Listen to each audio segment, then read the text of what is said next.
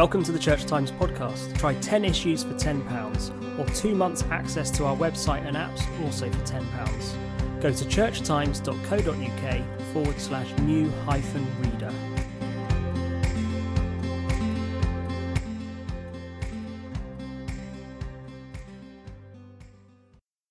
Hello, I'm joined this week by Hugh Williamson to talk about worker priests or ministers in secular employment. Hugh has written our cover feature for this week's Church Times on this. Hugh, welcome to the Church Times podcast. Thank you so much, Ed. Lovely to be here. First of all, you have a personal interest in this, don't you? Could you explain a bit about how you came to be interested in worker priests? It's very personal for you. Sure, exactly. Yeah, my father, Canon Tony Williamson, in Oxford, was a worker priest indeed for 30 years. He worked in a car factory, British Leyland or Austin Rover car factory, from the late 1950s until the late 1980s. He was a forklift truck driver for most of that time. He was also a union representative. He was actually the first Church of England priest to be ordained while working in a factory, who didn't then go off and be a curate for a period. So he stayed in the factory for that whole period after being ordained. So he was one of a small group of trailblazers in the late 50s who became worker priests. And obviously that's been an inspiration in my life. And, you know, I'm a writer and a journalist, and I'm interested in pursuing that theme a little bit and seeing what it means today. And that led me to write this article. Yeah, to talk about the article, you give a few of the examples of those you spoke to for the article. Our cover actually is a priest cutting someone's hair. Indeed. Well, that's Anthea Mitchell, and she's a priest in Maidstone. She was actually ordained a curate last summer. And she's been a hairdresser for all of her working life, I think. And it was lovely to chat with her. So she's really committed to living out her ministry through her work. As she says in the article, she has many more conversations about faith while she's cutting people's hair than she does in a religious setting in church. I also talked to Mark von Beeman, who until recently worked on the checkouts and worked as a community liaison officer in Tesco's in Birmingham, and to Gerard Mee, who is a carer who lives in Surrey, and he cares for patients who have MS, who are blind, who just come out of hospital, and some very powerful experiences he related to me. And I talked to Max Bruton, who comes originally from Peru, and he works in cafes and restaurants in Oxford. So yeah, they shared very interesting experiences about their lives as ministers in secular employment. Just a little bit on that. I mean, listeners may be aware of self-supporting ministers as being quite important in the church these days. Ministers in secular employment are a sort of subgroup within that. And these are ordained ministers who see it as important that their workplaces are central to their ministry, essentially. And the group I talk to are ministers in secular employment, but they have a particular focus on working in what I called precarious work. So manual work or service sector work, jobs that are insecure, and perhaps short term.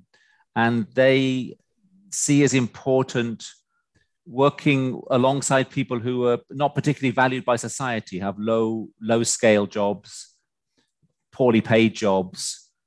So less so than working in professional areas, but more in as I say, in precarious work. Does that tend to be the case with ministers in secular employment? They work in those more precarious professions rather than, say, in more secure, either public sector jobs or private sector jobs? Perhaps it's not the case. No. Most of them, in fact, this is all across the board. It's all very valuable work, but in fact, most ministers in secular employment are more in professional jobs, public sector, accountancy, banking, engineering, all sorts of important areas of work. But I would say, broadly speaking, it's a minority who work in these sorts of more vulnerable professions. I was just thinking of people, you do get obviously self-supporting ministers, or non-stipendiaries they used to be called, who get ordained in order to serve a parish, but during the week they do their job. But I mean, can those spheres be quite separate? But the people you spoke to, it's really that they're trying to integrate. their work with their ministry. Exactly. It's obviously it's fluid, but ministers in secular employment are definitely people who see their prime focus as being their work in their workplace. In the case of all the four I talked to, they are also involved in religious communities, in taking services, parts of parishes. They are, regular services. So there's not that is unimportant. My father was completely engaged in a parish for 60 years of his life. But their primary focus is on their work. And that's not necessarily the case for self-supporting ministers who often have worked for many years and see their calling is to become an ordained priest, and therefore their focus is on parish life, being part of services and so on.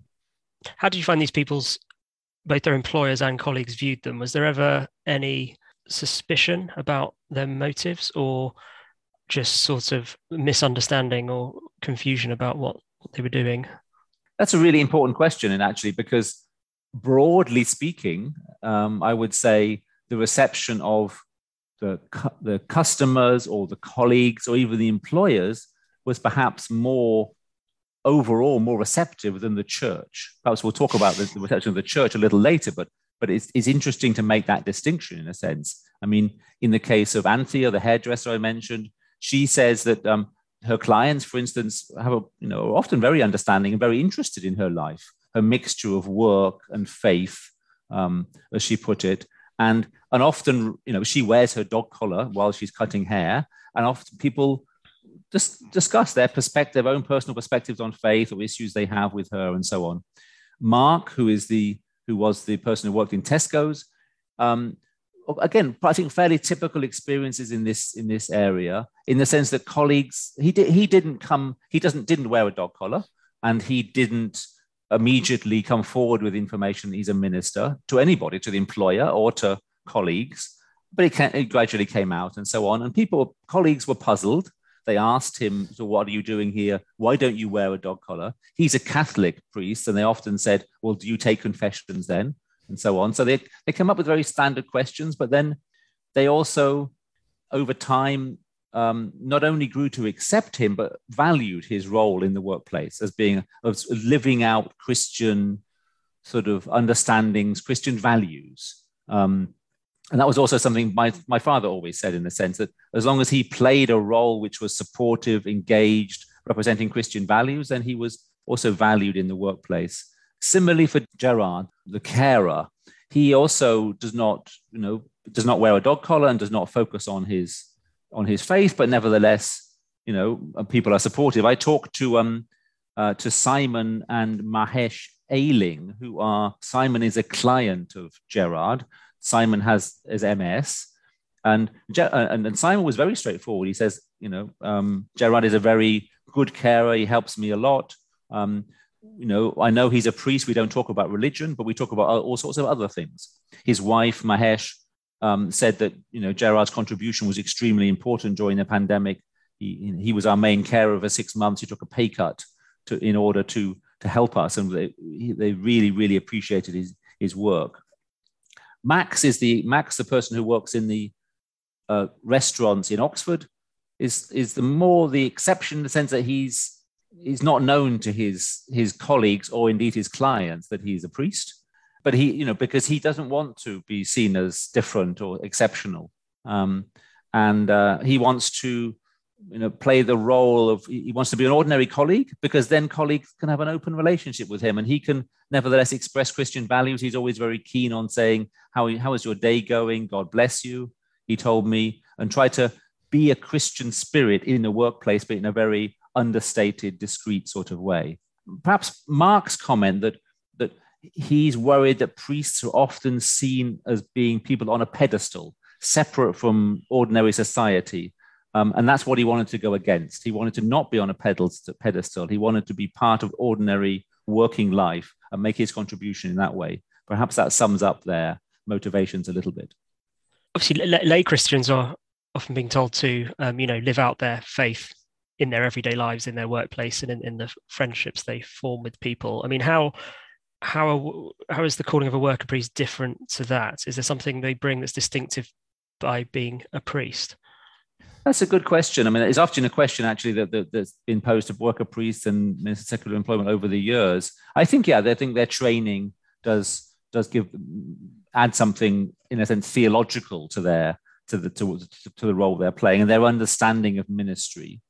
In a practical way, of course, in each of these four cases, or perhaps not with Max because he's not so well known in the cafe, but with the other three cases, they often were asked. They were taken aside every so often by colleagues or customers and asked for a conversation about faith. And in that sense, the customer or the colleague was seeing them as a minister, in a sense, in the context of their work in that workplace, and asked for some thoughts and guidance on a particular personal issue.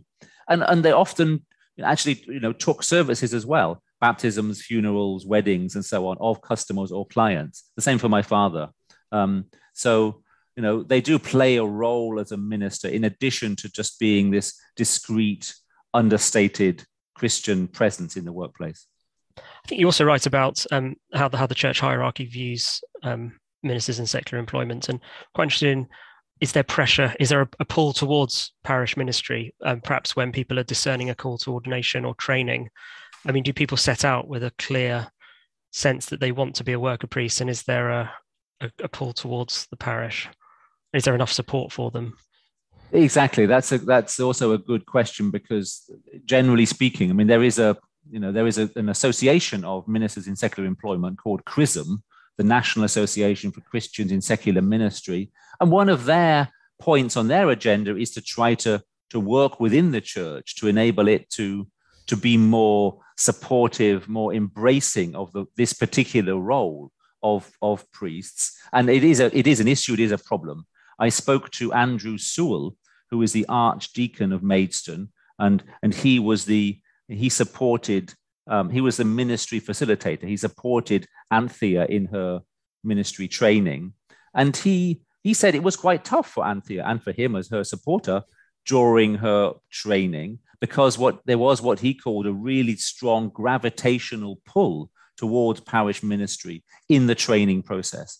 And that was quite difficult to resist. He said we had to keep reminding the church, as it were, that her calling, her personal calling, was to be a minister in secular employment in her hairdresser salon, not to become a parish priest. And he was not, he tried not to be too overly critical, but he just said the institutional inertia in the institution of the church pulls things in that direction. So there needs to be more awareness, more sensitivity. Yeah, and as a second step, better training, better resources available to priests who want to go in this direction. That was also the message of John Lees, who I also talked to. He's the National Officer for Self-Supporting Ordained Ministry. And that's his message, that there needs to be more awareness among the institutions and also more resources at the diocesan level. So more awareness on the website for people who are interested, who are in working professions, who want to continue their work, but do so in an ordained way, of how they could do that, pathways into that, in terms of information made available, for instance, by our dioceses. So the church thinks about its mission. There's a lot of anxiety about attendance, money. There's strategic development funding. A lot of it's focused on filling churches that are fast becoming empty. I mean, do you think this should prompt a rethink about the church's mission? It should, in some ways, absolutely, yes. But it's clear from the four people I spoke to that they absolutely did not see their role as getting more people to go to church. That was not how they saw their role. Their role is distinct.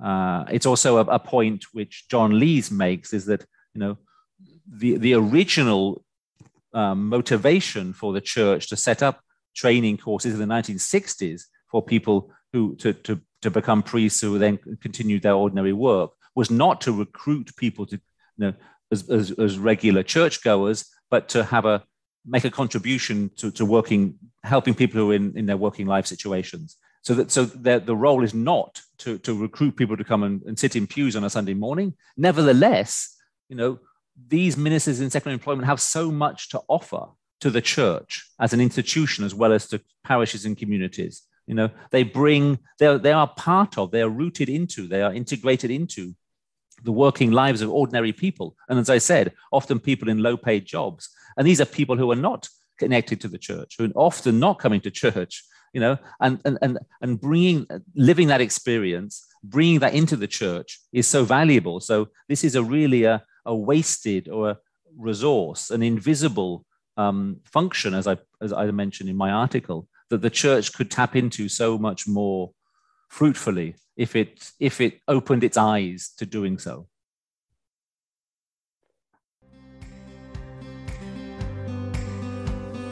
Thank you for listening to this week's episode of the Church Times podcast.